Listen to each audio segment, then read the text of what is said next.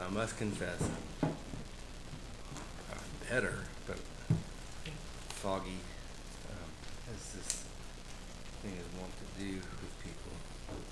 I'm confused. I'll tell you that last 2 weeks, once again, riding the stream for worship, one of the things that was most, I guess I'm surprised the first time, and it's really enjoyable after worship, as the stream continues, you can hear everybody. Now, you don't, okay, I can hear Ian, I can understand Ian's words once or twice, he's a little louder. You can't understand what people are talking about, but just the liveliness. Have you ever come upon a brook that really is just bubbling?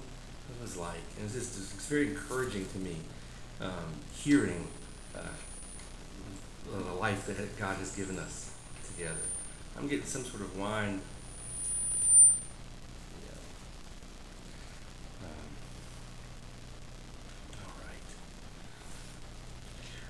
If you will, turn in your Bible, to Colossians chapter 3.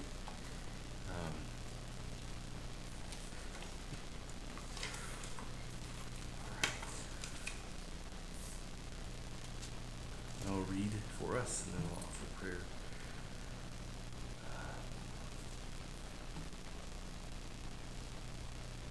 Colossians 4, 2 down to 6. Oh, I need these.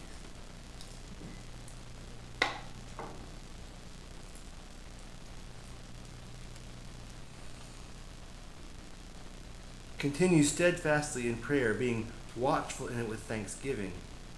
At the same time, pray also for us that God may open to us a door for the word, to declare the mystery of Christ, on account of which I am imprisoned, that I may make it clear which is how I ought to speak. Walk in wisdom towards outsiders, making the best of the time. Let your speech always be gracious, seasoned with salt, so that you may know how you ought to answer each person. Pray with me.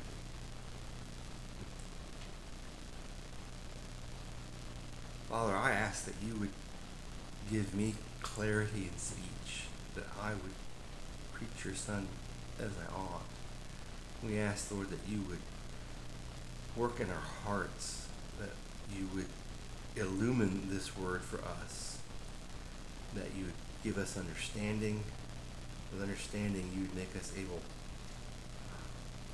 Lord, to follow you and to give you the honor that you are worthy of, and that you would, by this word, enable us to enjoy you, Father, your gifts, and your presence. Oh, Lord, please use this utterance, use these words. Glorify your Son, we pray in his name. I read that broader context there, but I'm going to read again. We're going to focus on verses 3 and 4.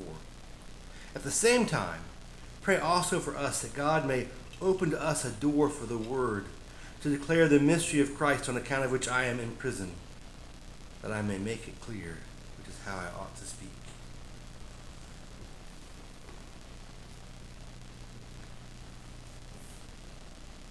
Christian, listen. The advance of the gospel is difficult and surprising, and your prayers accomplish it. This passage, and we'll be finishing out Colossians the next 3 weeks. At the end of the letter, Paul takes up, well, the topic that we would use for it is mission, the mission of the church. Today we're looking at the word and the opening of a door for the word. And next week he speaks about outsiders, which is really interesting. We've gone all the way through this letter, and this is the first direct mention of there's the church and then there's outside. And there, instead of a door, he talks about salt. And then the end of the greetings, we'll look at that. Mission is done by the church. It's a calling that God's people have together. But the first thing is this. The advance of the gospel is difficult and surprising, and your prayers accomplish it. Your prayers. Someone who believes in the Lord Jesus and has naught else. The prayer of the person who trusts in Christ for salvation. That accomplishes the advance of the gospel. And you might think, well, Ben, I don't think I prayed that much. I don't know that I prayed that specifically. Maybe I should. We just together prayed the Lord's Prayer. Our Father, who's in heaven, hallowed be your name. Your kingdom come. Your will be done on earth as in heaven. That's the advance of the gospel. And the reason we have the Lord's Prayer is because the disciples went to Jesus and said, I don't know how to pray. How do we pray? And there you have it. It's not some grandeur. It's not some great eloquence. It is in faith, hearing his word and praying. And it may seem beyond your grasp, like, no, that's too big, it's too much. But this is true. The advance of the gospel is difficult and surprising, and your prayers accomplish it. You know, people have different practices. Simply to wake up in the morning and to be awake enough to go, I am awake and I'm glad, I'm thankful, and the Lord's Prayer is in your lap. And you pray the Lord's Prayer. You may do other things. That's sort of, you get up in the morning and go to bed at night. And in Israel, there were sacrifices made beginning and end of the day. And that's God's revealed way for the nation, but it also reflects the way we live. We get up and we go to bed. The Lord's Prayer, that's not some small, gosh, I wish I was a real super duper prayer warrior. Your prayers, faith in Christ, that accomplishes the advance of the gospel. And we do this together. Ponder how this came about, but we really do. In American Christianity, there really is this idea of a prayer warrior, of people who are greatly impressive, and we think, I want to be that. And yes, people pray, and there's some people who pray extraordinarily. The way that you learn how to pray is by praying with others. Corporate prayer. What we do in worship together. Kurt just led us in prayer for the advance of the kingdom. Didn't use that language, but that's part of what he prayed for. You know, we gather Wednesday nights. It's kind of a family night for us. Our time to talk and we pray. And it may well be, we need to stop and think, that we need to be more purposeful praying for the advance of the kingdom. And reasons other than, there's a command here, we've got to do something that's command. There are deeper reasons, and we'll get to that as we kind of work through this for the next couple of weeks. But just for us as a congregation to think, our prayers advance the kingdom. We should do that. We should pray.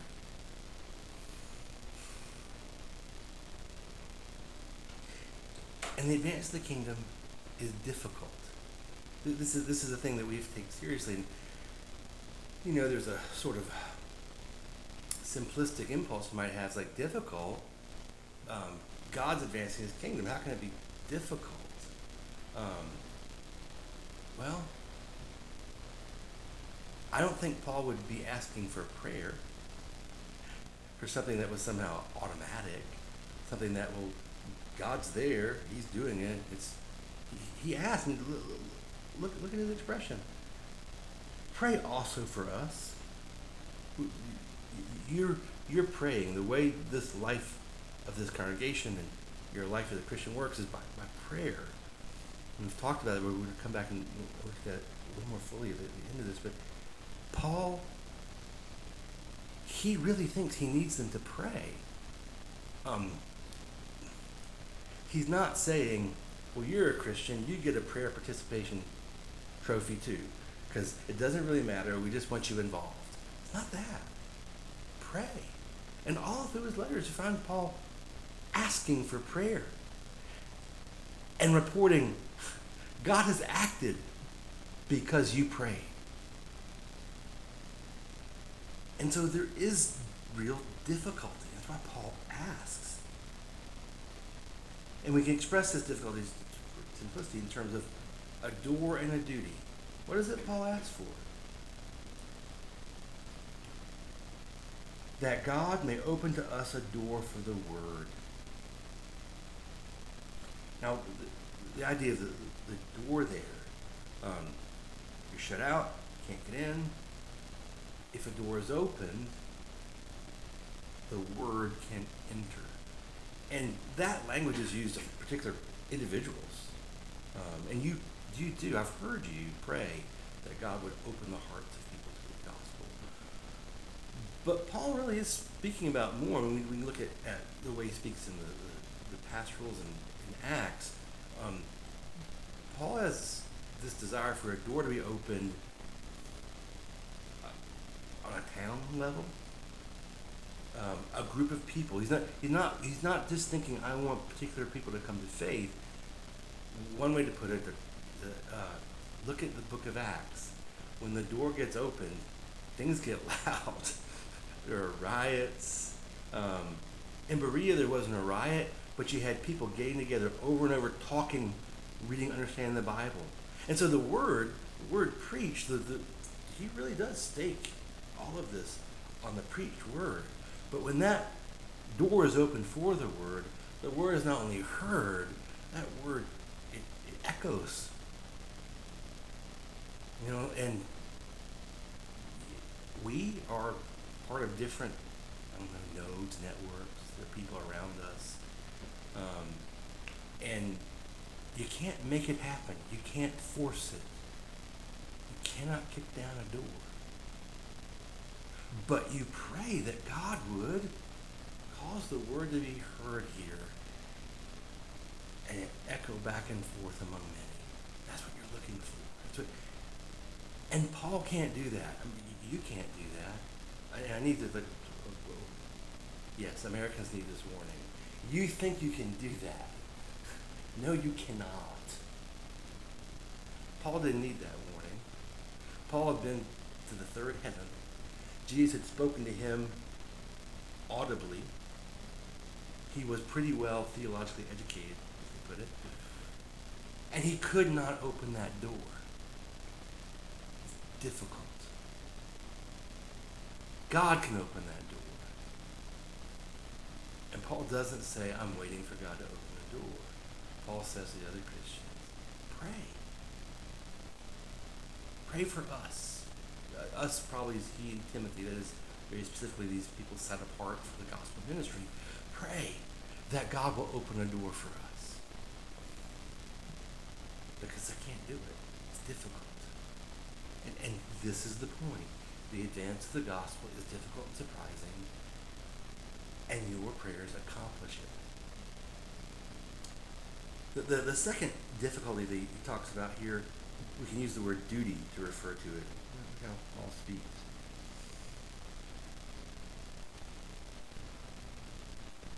Verse 4, pray that I may make it clear, which is how I ought to speak. No, you may not make that joke about me, Kurt. Clarity. Imagine that. Paul, with all his boldness, with all his usefulness, like he's seen himself preach the gospel and the doors be open. But he says, pray that I will speak with clarity. And that clarity, it certainly means accuracy, because one of Paul's ways of describing his work is he's a steward. Okay, he's responsible that this all be dealt with the way it should be. It also means attentiveness. When Paul speaks of his ministry, he uses parent language, making something clear to someone. You know, you can know 10,000 true things, but when you're talking to someone or a group of people, you want to know what's the true thing that will be a great gift to them, that will ring with a clarity, that will enable them to understand. But that clarity also has a boldness, a willingness to speak, to take risks, to court the dangers of riots and being despised as a herald. This is Paul. He needs to be clear because he has a duty. And next week we'll talk more about the duty that he has. We use the language of the ordained ministry, the teaching elder, but it's enough now to realize Paul, he's responsible to do this. He needs to do this. He ought to do this. He's under an obligation. And he does not carry the impression that he can guarantee it. He really thinks this is difficult. The advance of the gospel is difficult and surprising, and your prayers accomplish it. That's what Paul is doing here. He wants to be useful. He wants to be faithful. And so he says, please pray that God would do that with me.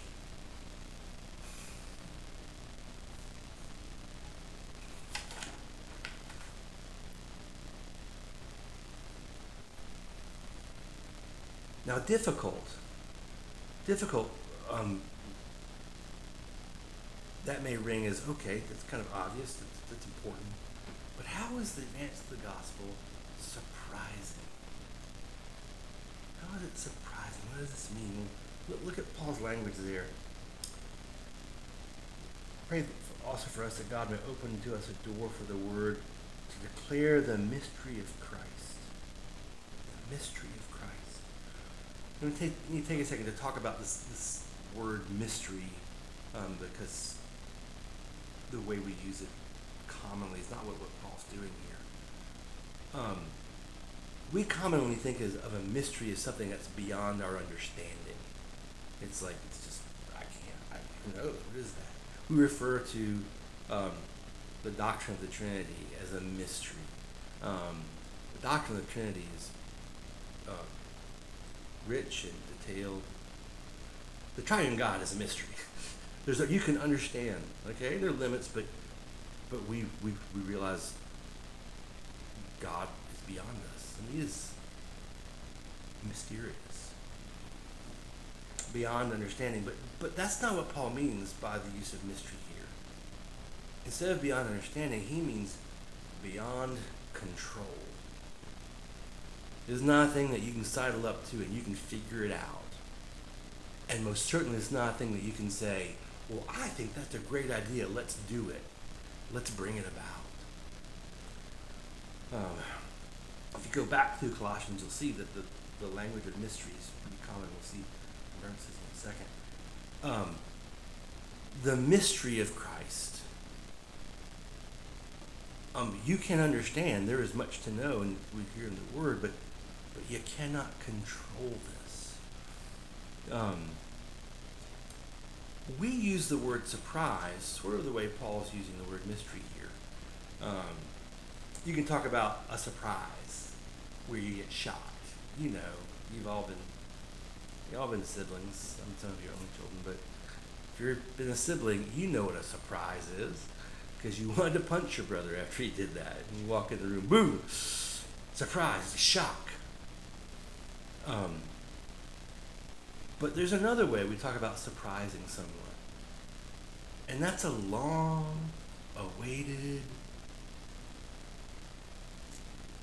gift. I mean, it's a big gift. And it's you know it's coming. Like Christmas works this way, Christmas presents. You know they're coming, and you know your parents hid them somewhere. And you looking around, and if your parents are good, you can't find them. And so you ask your parents questions. And parents love you, and they're really excited about giving you this thing. So the greatest thing as a dad is to be able to give the hint that they won't understand. To be able to give those hints. Like, Dad, I don't know what you're talking about. What does a flying saucer and a peanut butter jar have to do with this? And then you get there and they open the thing and they're like, oh my gosh, all the hints, they all make sense. Long awaited. Long awaited. And it's a surprise, not because you didn't know it was coming, and not because you didn't know it was going to be wonderful. It's a surprise because, oh my gosh, it's more amazing than I could have thought. That's the mystery. That's the mystery of Christ.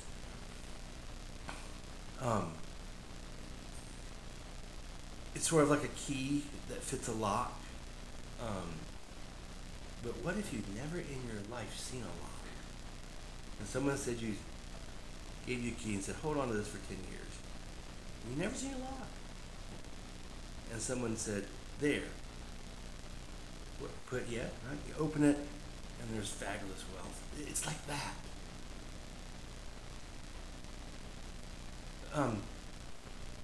Turn over to Romans, very end. It's page 1130 in this Pew Bibles. Because partly I want you to see how important this is in Paul's teaching, and also I want you to see the pieces in one place. This is the end of Romans. Like, how do you end Romans? With this doxology. Verse 25. Now to him who is able to strengthen you according to my gospel and the preaching of Jesus Christ, according to the revelation of the mystery that was kept secret for long ages, but has now been disclosed and through the prophetic writings has been made known to all nations, according to the command of the eternal God, to bring about the obedience of faith, the only wise God be glory forevermore. To Jesus Christ, amen. The revelation of the mystery that was kept secret for long ages. Okay? It's out of control. All right? It's hidden. But look what he says real clear. He says, but it's now been disclosed, and through the prophetic writings has been made known to all the nations. So it's been hidden. It's a mystery. I can't find it. Where is it? Now it's been disclosed, but even before it was disclosed, you have Hebrew prophets. Hebrew prophets. And all the hints were there. All the pointing forward, like, your father, you have no idea how wonderful it's going to be. That's the mystery.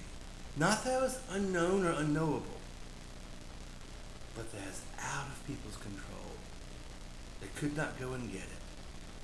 Even having clear understanding, they could not figure it out. And that mystery is Christ. Now Paul puts this in here because he's asking them to pray. The advance of the gospel is difficult and surprising, and your prayers accomplish it. And it is surprising.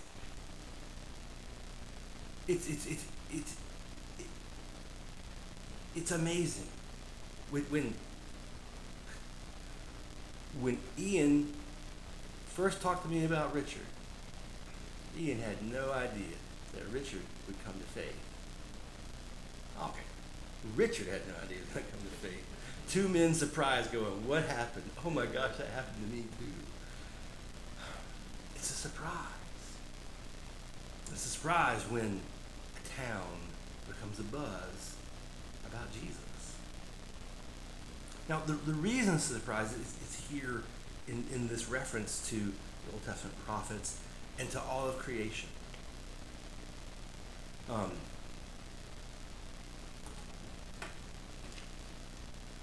The Hebrew prophets testify. And for all the people, the Gentiles, those who are not part of Israel, hearing the gospel, a lot of what they hear is in Habakkuk, in Isaiah. This is what God revealed to his people, not y'all, Israel. That's a pretty strange message to go tell the world in a rude and shorthand. Y'all are all completely in the dark. We have a candle. Not the way to show up to be received as one of the fellows. But that's what the Old Testament does. See, the Old Testament really starts with Abraham. That's where this covenant first takes root. Who's Abraham? Abraham is nobody. Abraham is we just had humanity at its best, the Tower of Babel, and it was impressive. They were going to do things. No, they're not good things. God scattered them, made them into 70 nations.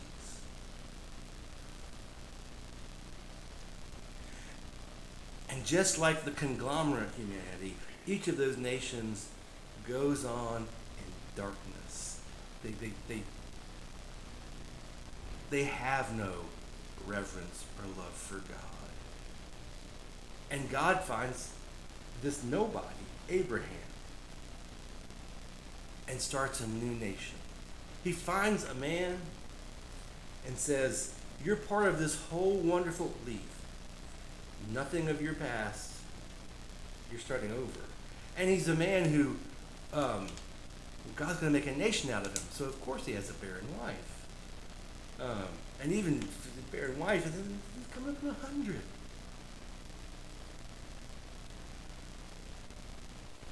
These are the hints about the secret.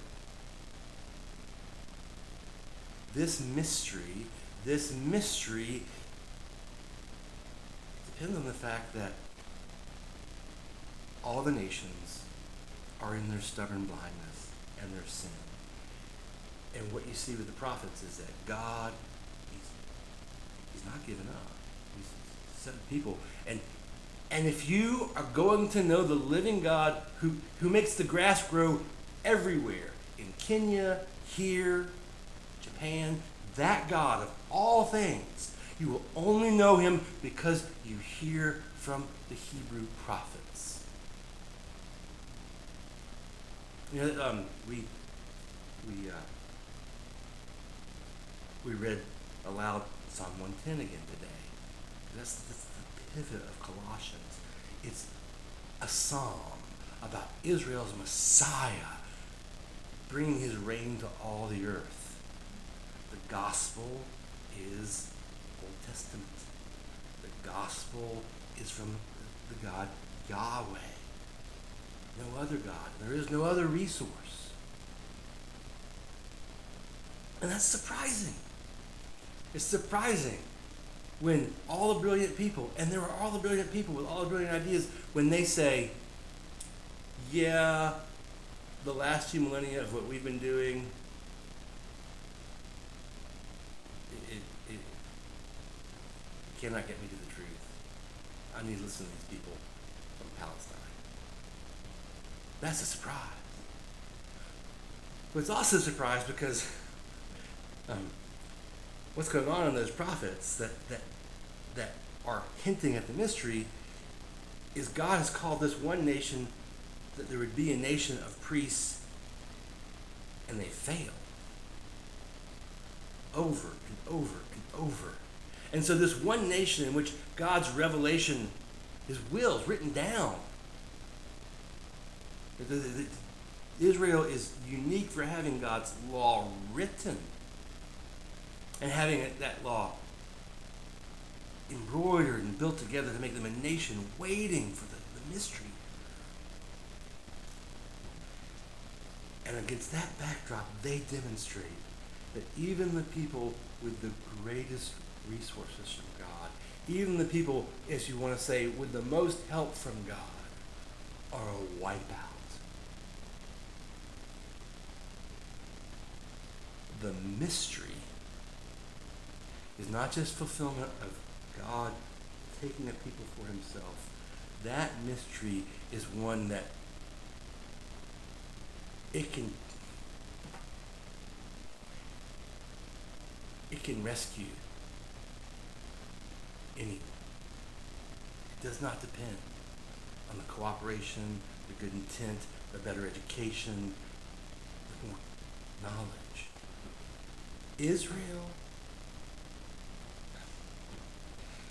Israel demonstrates the need for salvation. And Israel demonstrates that what is needed is a salvation from sinfulness. Sovereign grace. It's all that can happen here. And so Paul, he's preaching something that is a shock, a surprise. What? How can this be to the people around him? And it's rightly a shock to you. So it's surprising. It's surprising that God is gathering in the nations. Surprising. If you planted corn, and the next thing you know is you have a herd of fine Angus beef steers. What? That's the corn's great. That's good. I don't know if I'm a good enough farmer for that. There's all sorts of things.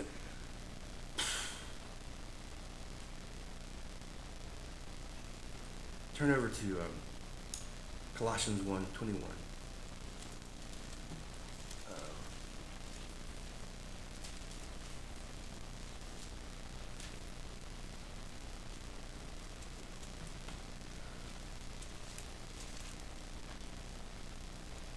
And you, who once were alienated and hostile in mind, doing evil deeds, he is now reconciled in his body of flesh by his death, in order to present you holy and blameless and above reproach before him.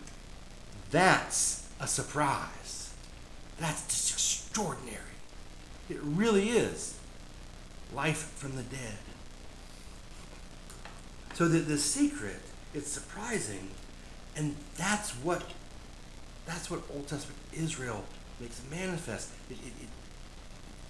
If you want to understand salvation, you're going to hear it from Hebrew lips. You're going to read it in Hebrew words, and you're going to be told there is a salvation because everyone needs one. And it's a salvation for people who really are hostile in mind. And they really are presented. They really are presented to the Father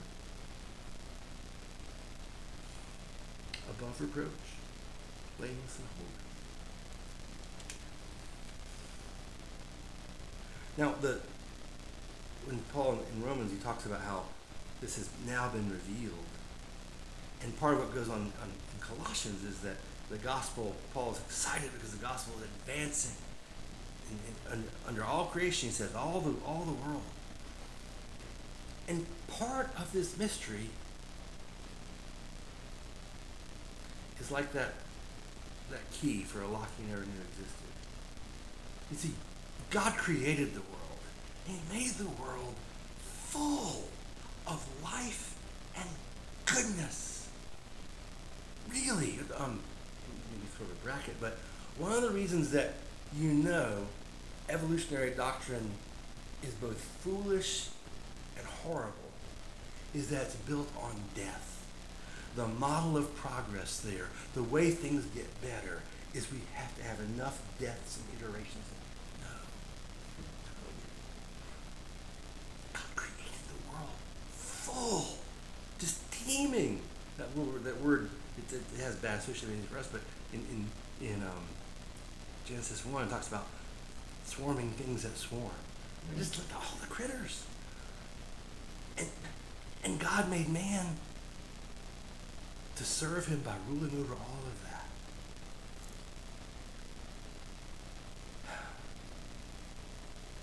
And that's what's been ragged. Still in Colossians chapter 1, you drop down to verse 25, Paul talking about his ministry, the ministry that they would pray for, shape our prayers. Verse 25, I became a minister according to the stewardship from God that was given to me for you, to make the word of God fully known. The mystery hidden for ages and generations, but now revealed to his saints. To them God chose to make known how great among the Gentiles are the riches of the glory of this mystery, which is Christ in you, the hope of glory.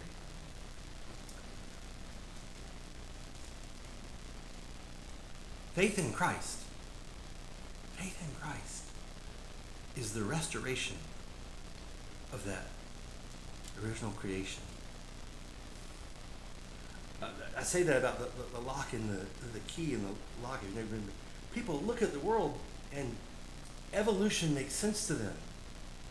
Death and trying to get the best out of it that you can. That's like how things work. Knowing how to lie enough to your children. That's how things work. That's the wisdom of this world. Knowing how to get more without provoking too much protest from others. This is the wisdom of the world. And how can you reverse that? You see, righteousness is not the opposite of sin. Sin is a degenerating, dissipating, undoing. It's not like a loop you can run frontwards or backwards. No. Dead people cannot live again. You cannot hook up enough electrodes and make the dead person alive again. This world cannot be what it was made to be. It's under a curse. Christ has come, and yes, he's making all things new. His own body is the seed. He's dead, and now he is alive. Not resuscitated, not recycled. Dead and alive. That's what's going on in the world. That's what the advance of the gospel is. And see,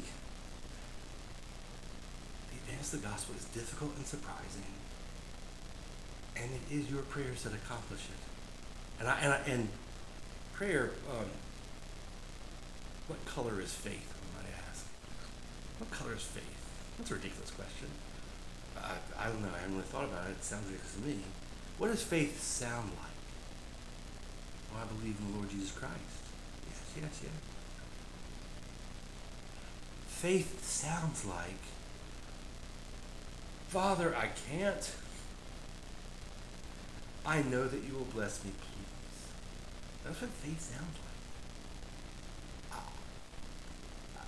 I don't have what it takes. I don't deserve, for your Son's glory, and that I might enjoy all of his benefits with him. Father, act. That's faith.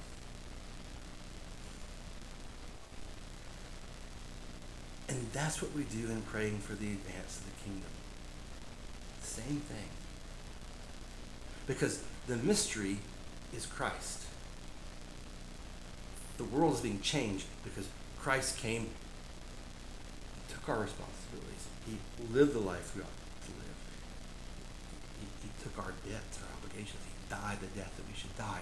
And he rose again.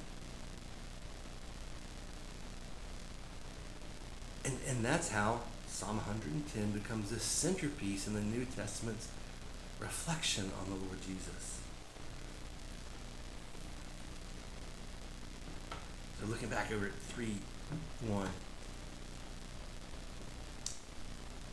You have been raised with Christ. Seek the things that are above, where Christ is seated at the right hand of God. Set your mind on the things that are above, not on the things that are on earth.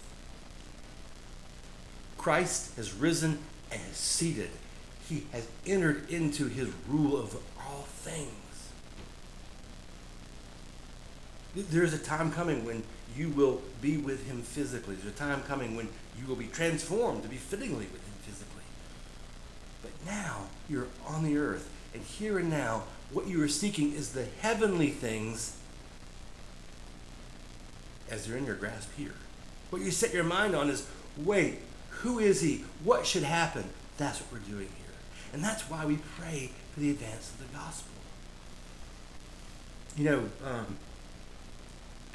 the one sort of pushback or wait a second thing that might come up is, God foreordained everything. God's sovereign. Like, isn't prayer just singing the chorus? God's doing things and we're just like, ooh la la. And yes, God is sovereign. This is Shorter Catechism 7. What are the decrees of God? The decrees of God are his eternal counsel, whereby for his own glory he hath foreordained whatsoever comes to pass. And that gets presented as sort of a mind thing, like, well, then praying doesn't make sense. At the end of Matthew's Gospel, you have the Great Commission. Go therefore, make disciples, baptize them, teach them the way. And Jesus says this. He says, all authority in heaven and on earth has been given to me, and I will be with you to the end of the age. Whatever there is to know about providence and decree, and we know some, all of that is in the hands, and I mean hands, they're bones. He has become a man, and he is doing the work of saving this world as the God-man. All of that providence is in the hands of the Lord Jesus, who talks to people, who speaks to people.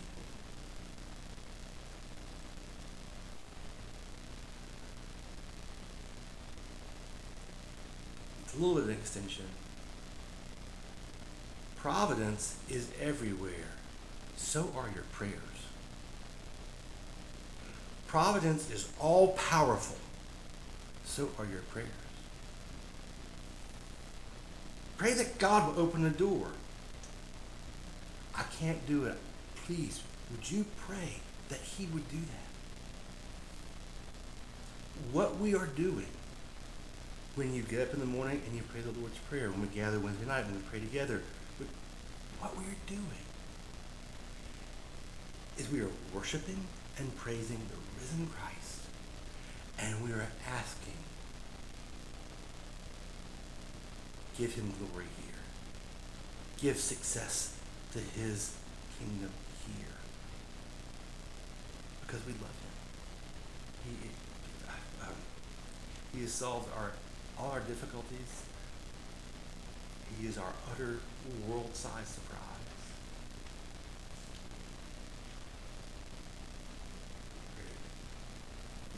Father, I ask that you would give us in our conversation and so in our hearts good chewing on your word, that you would instruct us. And again, Father, that you would make us able to glorify you and to enjoy you. Make us a blessing. Cause your Son's name to be heard more widely and to be inquired about. Open a door. Do teach us to pray. And thank you in your Son's name.